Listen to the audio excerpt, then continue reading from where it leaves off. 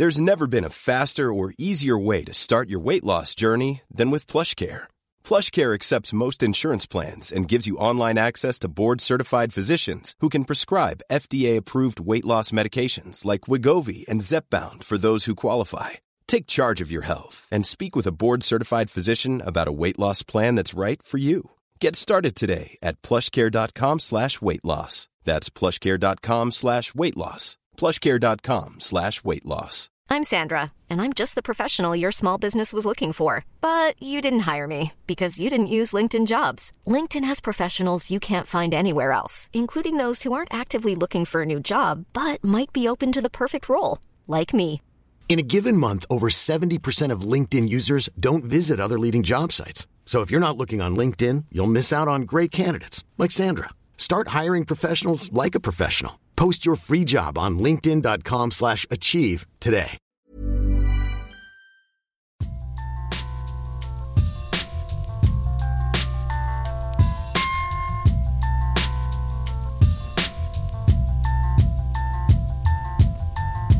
Hello, I'm Craig, and welcome to another episode of Football Kit Memories, the podcast that gets under the shirt.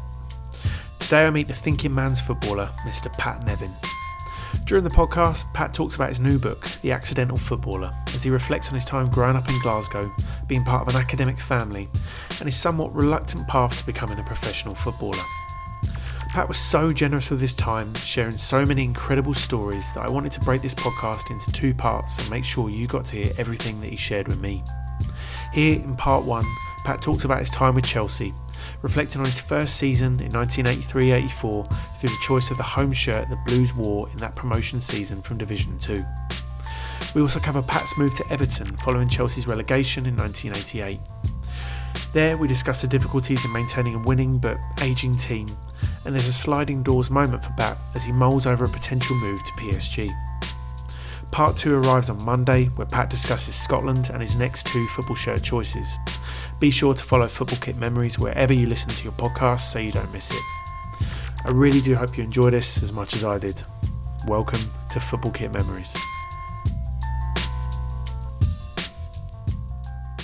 Okay, so today on the podcast, I'm really delighted to say I'm joined by the thinking man's footballer. It's the very cerebral Pat Nevin. How you doing, Pat? I'm fine. Thanks for the intro. It's not the first time I've had that intro. It's been a lifetime trying to get away from that intro. And the more I say, no, I'm not like that, people go, yeah, you must be dead clever if you say you're not. Oh, you can't win. Well, only clever people write books, Pat, and you've just written a book. I wrote it a wee while ago. And, right.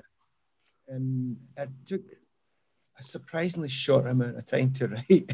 Okay. I think it was 3 weeks to write 120,000 words. Wow. But I had the ideas in my mind anyway. I wanted to do it a different way. Because there's a lot of footballers do books about their life and their career and all that sort of thing.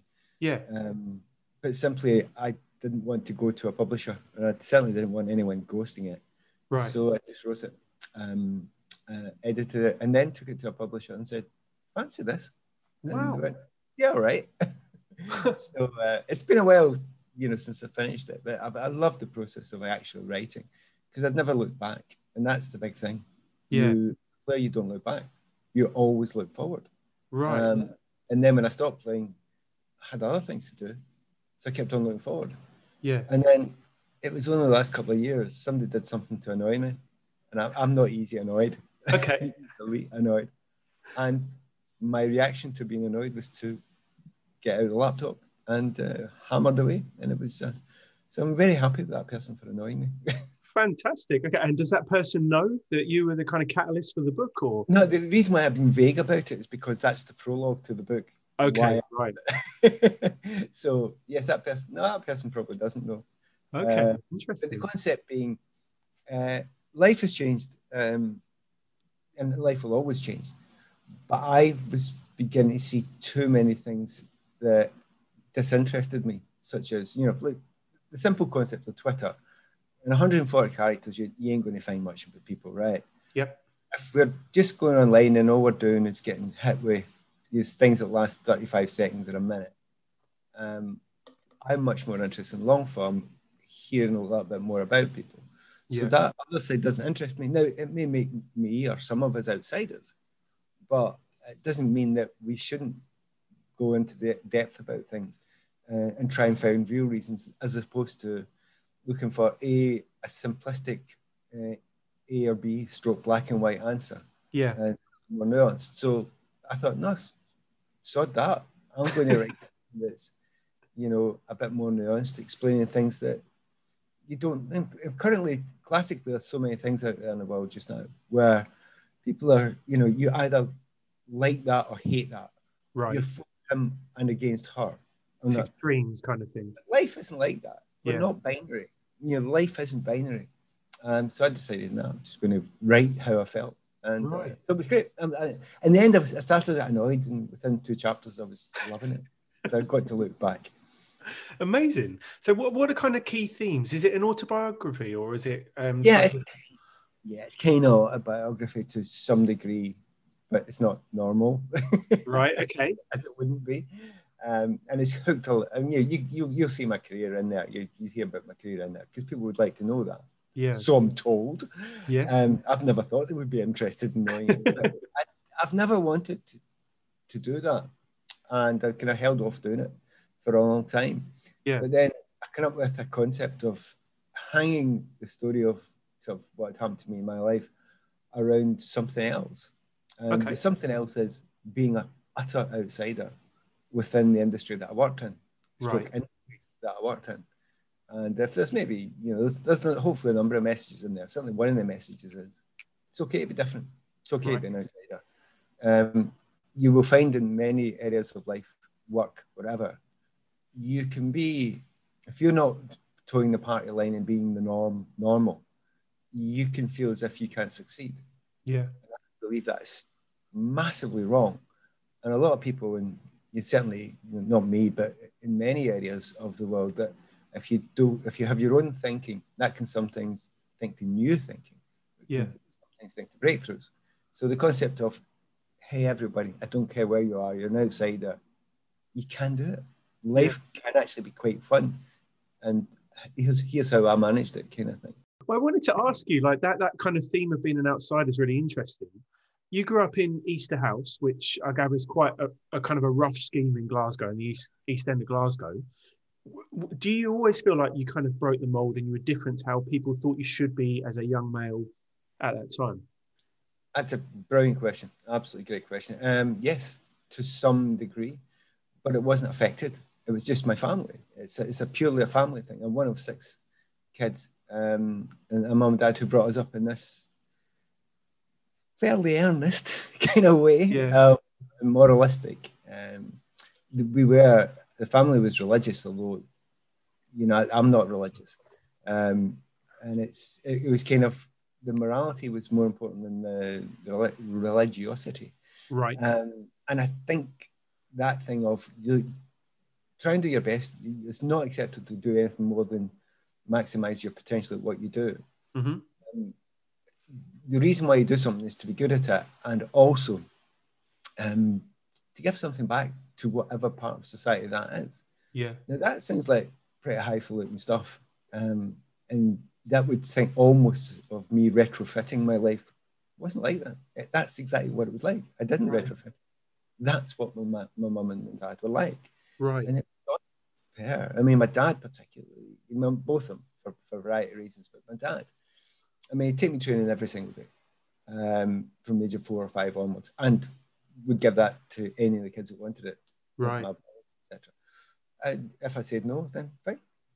But it was always there. And I was the kid that kept on going. I was kept training. Now, he'd done coaching courses. He'd been a boxer of his own, in his own side. Okay. The other thing he did was he took the school teams. He also took the boys' club teams in the local area. Mm-hmm. And he helped build what was Easterhouse League, which was a huge thing. Really huge. Okay. Under 11s to under 18s. Right. Sometimes 15 or 20 teams at each level. That's a lot of kids. And it was a major thing when gang warfare was going on. Of course. My dad helped set this up. So why would you do that if you're a working man, leaving the house at, 5:30, 6 in the morning, don't go home until 5, rush down your dinner, train me, if not training me, get out training the kids, taking them to gyms and things like that. Right. Working in the school teams, taking the school teams, taking the boys. Why do you do that? Why does my mum then clean all the strips of all the kids of all these different teams? She does it. They don't take them home. It's all done in a. We live in the top of the tenement, and she's hanging out the washing down there, like watching it, make sure it's not getting nicked. Yeah. Why do you do that? You don't do this. No, you do it because you're altruistically helping society. Yeah. In the midst of, there was lots of good people around in tough areas. There was nobody else like that doing that. Right. So I come from a family that's got this very different outlook from others around us. So if you're brought up with that, people go, it must have been weird being a footballer. I've been different. I'm thinking, no, we were different always. You're always different. That's interesting. And I'm the family failure because I didn't get a degree. I didn't finish my degree. Everyone else got one. Is that true? Yeah, complete family failure, right? and it's really funny when you put that up, 6 kids in a tenement in Easterhouse. Yeah. All 6 going to higher education or whatever. That's not because we're great. That's the parents. That's the parents who gave us every opportunity. We didn't drill it into us for pure.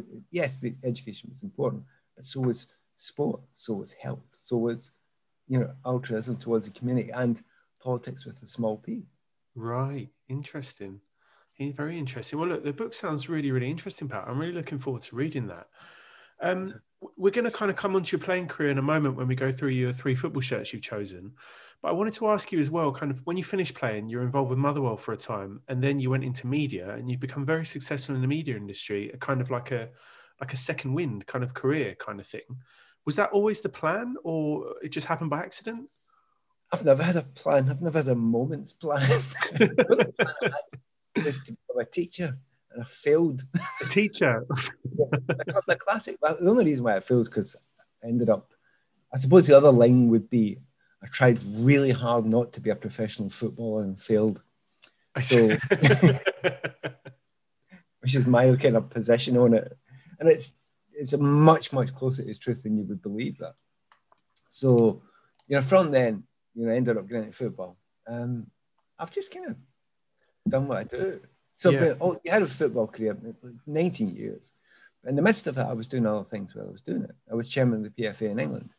I was already writing. I mean, I started when I was 20, 21. I was writing for NME, art magazines, Then, through my life, I'd written for various newspapers. I've been fortunate to write from everyone from the Times and the Telegraph to the Mail and Sunday to the Indie to the Guardian. Right. I've had columns for many newspapers as well. So I kind of, while I was playing, thinking, I kind of like the idea of getting into journalism. Walk out at the end of my career, having done 19 years. In fact, it was 21 when you add the extra 2 years at Motherwell. Yep. And then for the first time ever, I think, I've not got a job. But in reality, I'd actually been probably 2 years already working for Channel 5 TV, doing the UEFA, Europa League, UEFA Cup coverage. Thursday night, Channel 5. Yeah, exactly. So I'd kind of started with them, and I ended up doing 8 or 9 years. Right. And then I never asked them, they asked me. And then in Radio 5 Live, I started working stuff on and off for them 96, Euro 96. Right. I never got the squad. I was a bit miffed. I was going to ask you about that, yeah. Understandably so.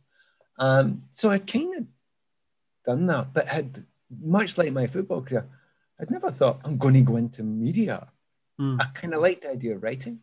But other than that, I really didn't know. And then what happened when I left Motherwell, I just got a number of offers and never contracted. I don't do contracts. I just do. If you like working with me, work with me. If you want to tell me to get lost, I'll go. I'll get on. Now, I know I'm in a very fortunate position where you make a few quid during your professional career. Now, I'm not a multi-millionaire. I wasn't in football where the big money was. Yeah. But I just wanted to do things I love doing. Yeah. And then if it ever came to the point where I have to really knuckle down and, find a real job, I'll do it,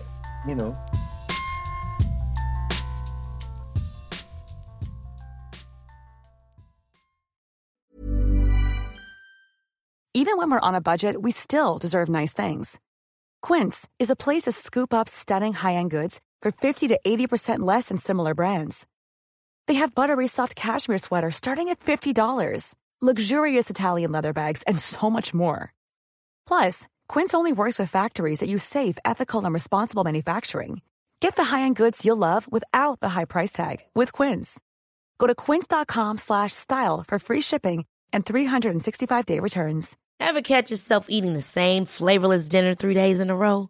Dreaming of something better? Well, HelloFresh is your guilt-free dream come true, baby. It's me, Keke Palmer. Let's wake up those taste buds with hot, juicy pecan-crusted chicken or garlic butter shrimp scampi. Hello Fresh. Stop dreaming of all the delicious possibilities and dig in at HelloFresh.com. Let's get this dinner party started. I'm Sandra, and I'm just the professional your small business was looking for. But you didn't hire me because you didn't use LinkedIn Jobs. LinkedIn has professionals you can't find anywhere else, including those who aren't actively looking for a new job, but might be open to the perfect role, like me. In a given month, over 70% of LinkedIn users don't visit other leading job sites. So if you're not looking on LinkedIn, you'll miss out on great candidates like Sandra. Start hiring professionals like a professional. Post your free job on linkedin.com/achieve today. Hey there, it's Michelle Norris. I'm host of a podcast called Your Mama's Kitchen. When I travel, I'm usually looking for a way to find a taste of home when I'm not at home. And one of the things I love to do when I am at home is entertain. And Airbnb allows me to do that. When I was in California recently, I rented a house that had a great kitchen. And when we were sitting around the table, we were all thinking, we're in someone else's house. Someone could be in all of our homes as well. If you have a home, but you're not always at home, you have an Airbnb. Your home might be worth more than you think. Find out how much at airbnb.com/host.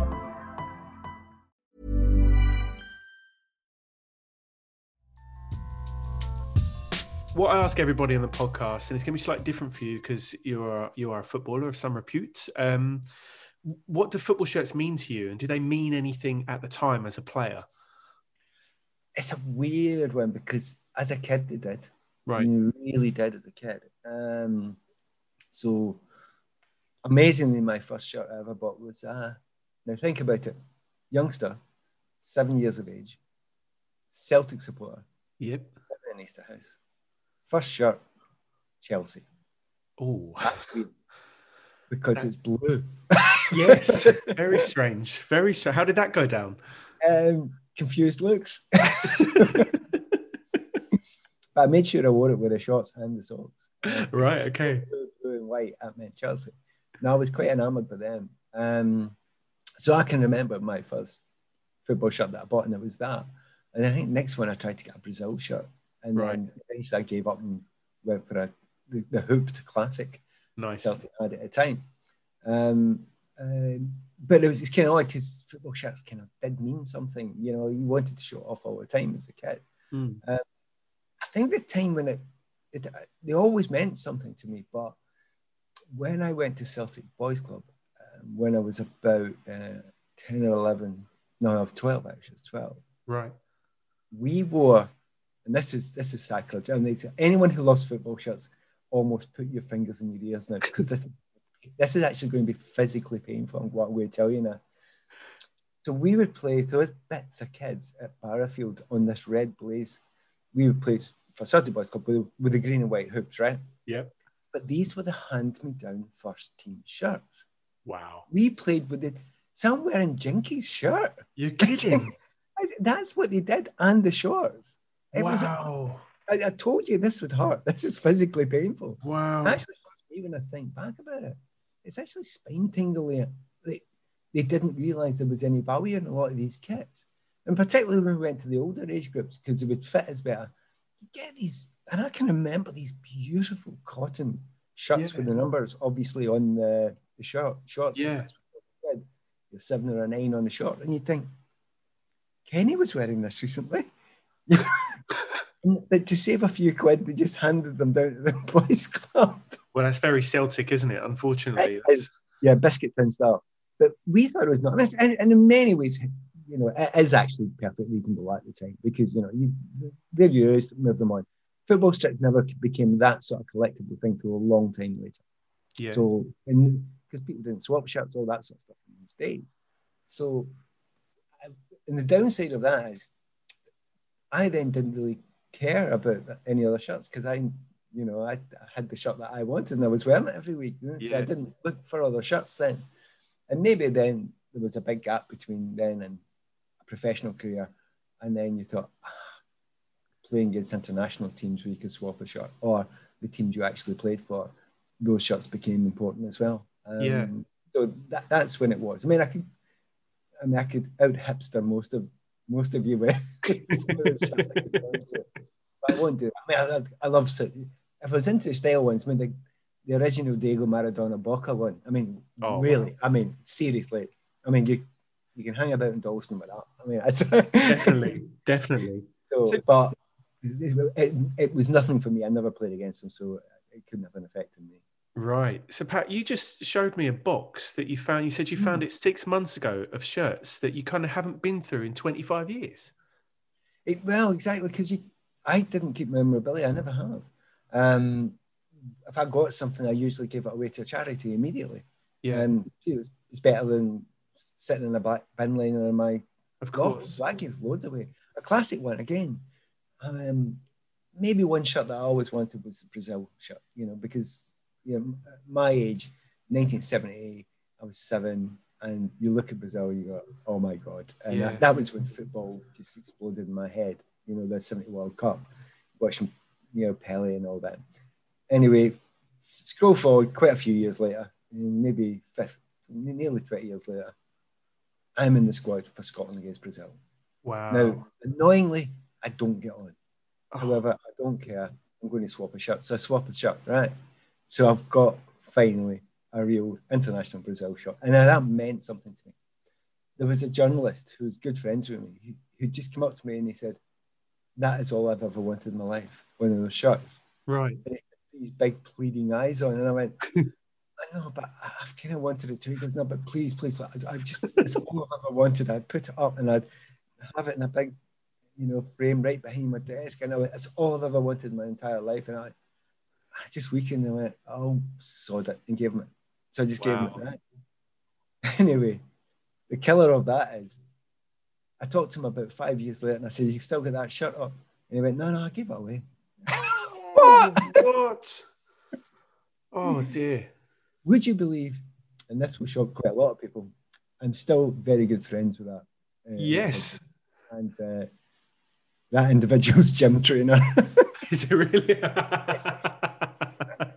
Interesting. Trainer, if you're listening, I remember that. Not always the most popular guy around Scotland just now, but I got on very well with him.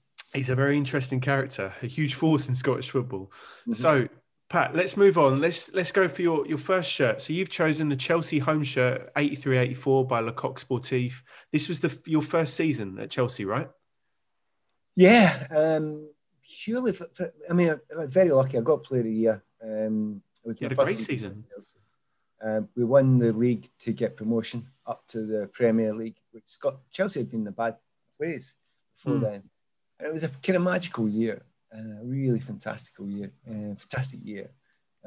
I still wasn't convinced I wanted to be a professional footballer full time, but it seemed to be going quite well.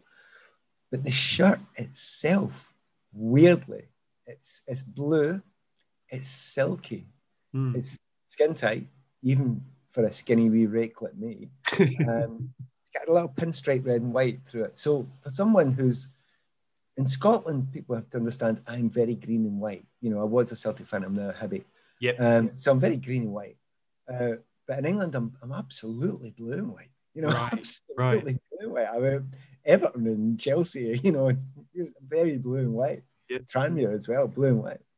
So, but that strip, and if you go to Chelsea now, and go to a game now, that's a long time ago. And how many strips have they had since then?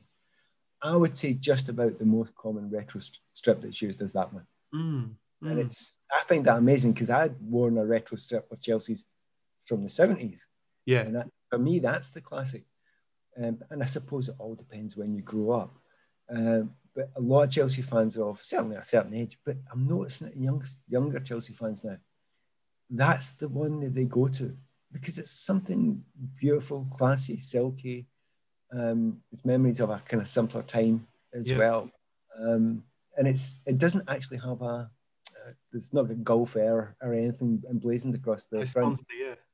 There is no sponsorship at all. And it's a cracker. It's just a cracker. And I'll be honest with you, it's one of the few strips in my playing career as a player for a team. I stole the strip at the end of the season. They didn't give you it. People don't get this. Players get loads of strips these days. It's not your strip. I might be wearing 7 this week and 9 next week and 10 next week. Oh, really? 12 the week afterwards. It's not my strip. Right. I don't get the right to keep it at the end of the season. By the way, there are only 3. There's your home kit, the away kit, and there's a short sleeve. Right. Okay. So if you rip it, somebody will sew it up. You're kidding? Even then in the 80s? Yeah. Early 80s, that's the way it was. That's just before the change. Yeah. More strips started coming in. So there was no concept that strip belongs to you. Now, I wore the number 7 every week. Yeah. Probably out of the 60 games, I wore it for 58 of them. Right? If I was pushed and I had a strip left, and there's probably that box, I don't know, 50 in there, that's the one I keep. If Desert Island strips, that's the one I grab. That's your favourite. That's cute. And I think it's for Chelsea fans. They would. I've shown it to a couple of Chelsea fans once or twice. Yeah, jaw drops. It's like Kerry Dixon's 9 or my 7. It's a kind of special kind of thing apparently. Yeah, I love that strip. I just dearly love it, and it still kind of fits me. It's just good. So I was going to ask you, Pat, like joining Chelsea at the time, I guess like it's a completely different club nowadays to what it was. You joined in the 2nd division, and like you said, you had an amazing season. What was it like coming from Glasgow to London and playing for a club like Chelsea? Well, that was really quite cool about it. There was no pressure on me, no expectations. I just took a 2-year sabbatical for my degree. Right. I was going to go and do 2 years at Chelsea and go back up the road, finish my degree. Okay. It's complicated. That's why I wrote a book about it, to explain that. I didn't want to be a footballer. It's not because I didn't love football. I absolutely loved playing, probably more than anyone else. I'm the only one that's staying back for training, coming back in the afternoons on my own. Right. I love the technical stuff. I was fanatical. Fitness was a distance runner as well. Okay. So, it's all those things. It always surprises people because I never told them. Why should I? Because that just gives away one of my secrets, which is if I can't beat you with skill, I'll run the legs off you, mate. Yeah. People didn't know that. Well, Strachan says the same in his book, doesn't he? Strachan's a big believer in long distance running as well when he was a player. Yeah, absolutely. I mean, Strachan and I have got quite a lot of things in common, right. Obviously. But that kind of feeling of, right, okay, love doing this, absolutely fantastic. Cruise along. If you do the best you can possibly do, nice things will happen. If you muck about too much, then it probably won't happen for you. But desperation to be famous, to be wealthy, all that stuff, nothing. I had no feeling for that, none at all. But I love doing it. So those 2 years, when I went down there, it was just a bit of fun. I'll be honest with you, there was very little expectation for me that I'd get in the first team. I didn't think I would get in the first team. So, I was 19, and Charlie Nick went down the same week from Celtic to Arsenal. Yeah. Blaze of glory. Nobody heard them. Nobody obviously heard of me. I'm going for Clyde, for goodness sake. Yeah. So that was good for me. But I was, just as training went on for a wee while, I just thought, actually, I don't know if these guys are any better than me. Right. That's how it kind of dawned on me. I went, actually, this is all right. I can cope with this. Yeah. And, it was only a month or two in to going down. I got a chance in the first team and stayed. Wow. Never went out. And that's from someone who didn't expect, and no one really expected to get in the first team much, if at all, for a few years, because you're only a kid. Yeah. I was 95 grand across buttons anyway. Right. To at the end of the season getting player of the year was a bit of a shock. But it was a kind of shock because within a year after that, we were challenging to win the league. Yeah. The top league. And that's a massive, massive shift. So we had a good team built very, very quickly. Right. So what was it like going down there? Well, the football was brilliant fun. I was given complete freedom, which was unusual in the 80s game, which was a bit of hit and run a lot of the time with most teams. And we were quite a stylish, skillful side as well. Yeah. So football was great. I'm going to gigs when I can afford it all the time there as well, which was also brilliant fun. And if you're 19, 20, if you're brought up in Glasgow, city life is city life. You just like city.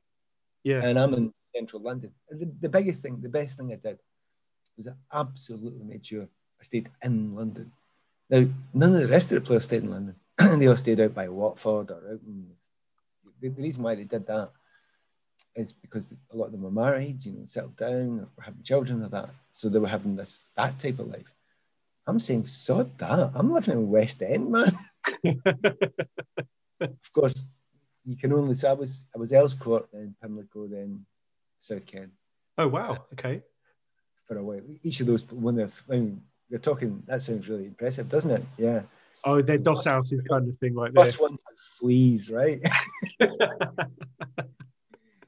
So I mean, anyway, so I have to say, a brilliant time.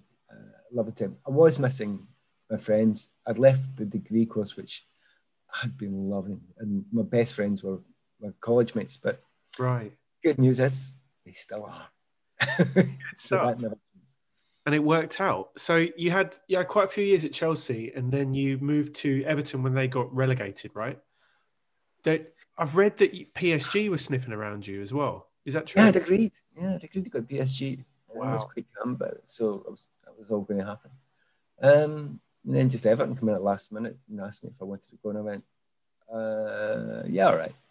That was it. That was a negotiation. Everton were a really good side at the time, weren't they? Yeah, well, they just won the league, but they were aging. Right. And what they needed to do. And it was kind of complicated because they had to go and basically replace a lot of the people that were there who were getting on a bit. And they brought in people like me and Tony Crotty and Martin Keown and Stuart McCall, a lot of decent players. Norman Whiteside came out at the time. So the problem is you're upsetting the apple cart with the original guys who weren't hoofed out, Right. There was a schism. And the schism kind of broke the club a little bit, which was a real shame because the quality of players there was absolutely phenomenal, really phenomenal. But that's that's quite normal. That happens a lot in football. You go and put 20 odd people together who are all inverted commas winners, who are all people who expect the best of themselves and want the job and want to be the best. And they're not always going to go on. It's just normal. I mean, trying to get... From the outside, people talk about team spirit and why can't you just build a team spirit? You have no idea how complicated that is.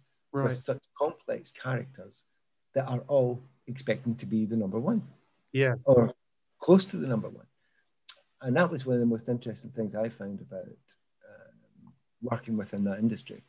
As an outsider, watching them voyeuristically, I found that an incredible thing. I mean, the first book I wrote about 20 odd years ago was psychology. And it was mostly about that. This one's much more fun. Okay. But it's a very interesting area. So it was a good time. Everton managed to get a cup finals, got the win on the couple of semis, all that sort of stuff. But in reality, I've been player of the year twice at Chelsea. My expectations of myself then were to do the same at Everton. Right. And of course, what anybody who's of a certain age won't know, a young age won't know, moving from Chelsea to Everton was a massive step up. You wouldn't be considered that now. Of course. But then it's a step up. They're only as, at the time it was either Liverpool, Manchester United or Everton. Right. I'd have said they were the only step ups that I could have made in British football, and taking Scottish football out of, obviously with Celtic Rangers being different. Yeah. And I'd already, Celtic had tried to buy me twice already. Okay. So it really was a kind of no-brainer going to Everton. And there was lots of good times there, but there's always a but with Everton in the time there, because I'd like to have done a lot better. I mean, I played a lot of games and scored a few goals and got to cup final, that sort of stuff. But the expectation of myself would have been to get Player of the Year and win trophies. And we came very close. Well, it sounds like you say, there's so many factors outside of your control. It's not just how good you can be and dedicated you are. There's so many other things that influence that, I suppose. Yeah, and that's an intriguing thing about football. I was talking to Brian McClare the other day. Right. You said, you heard that I could have been PSG. I'll get this thing, I ask, and please try it with every footballer you talk to, because they'll all tell you a different story. What's your alternative career? Right. And the alternative career is who you could have signed for when you signed for one club. Because we all think of your career set in stone. It's not. So mine's would have been, so Celtic, when I left them as an S1, the teams that came into me from were I stopped playing football for a while, but Airdrie, Partick Thistle, Ipswich Town, all of which I kind of turned down because I didn't want to play football professionally. But I then went to Clyde. Now, from Clyde, I had a choice between Dundee United and Chelsea. So I chose Chelsea. So people wouldn't know that.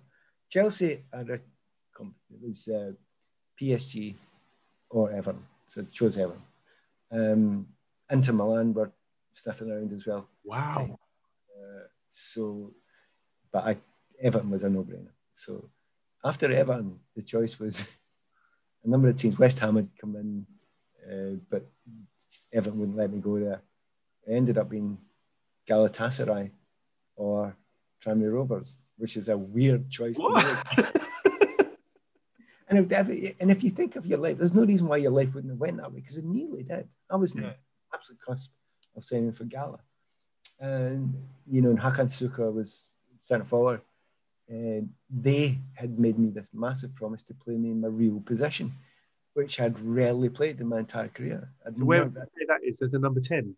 Yeah, I was always a 10. So right. I'd never played in the wing before I went down south. So, and I didn't really like playing in the wing. Okay. It's a kind of weird thing to have a whole career of it, but that's not unusual. That's quite common in the game. Yeah.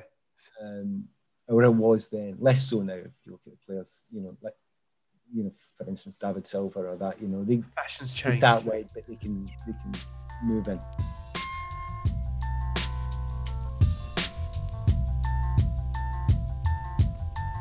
So there you have it. Massive thanks to Pat for sharing his football kit memories with me. Don't forget part 2, where we discuss Scotland, and Pat's final football shirt choices is out on Monday.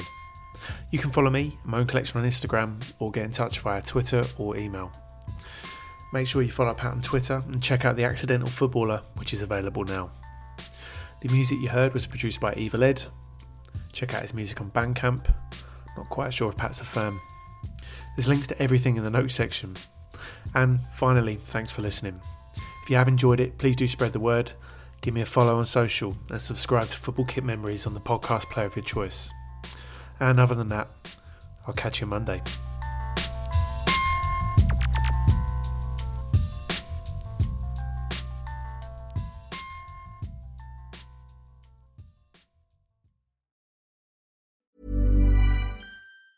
Ever catch yourself eating the same flavorless dinner 3 days in a row? Dreaming of something better? Well, HelloFresh is your guilt-free dream come true, baby. It's me, Keke Palmer. Let's wake up those taste buds with hot, juicy pecan-crusted chicken or garlic butter shrimp scampi. Hello Fresh. Stop dreaming of all the delicious possibilities and dig in at HelloFresh.com. Let's get this dinner party started.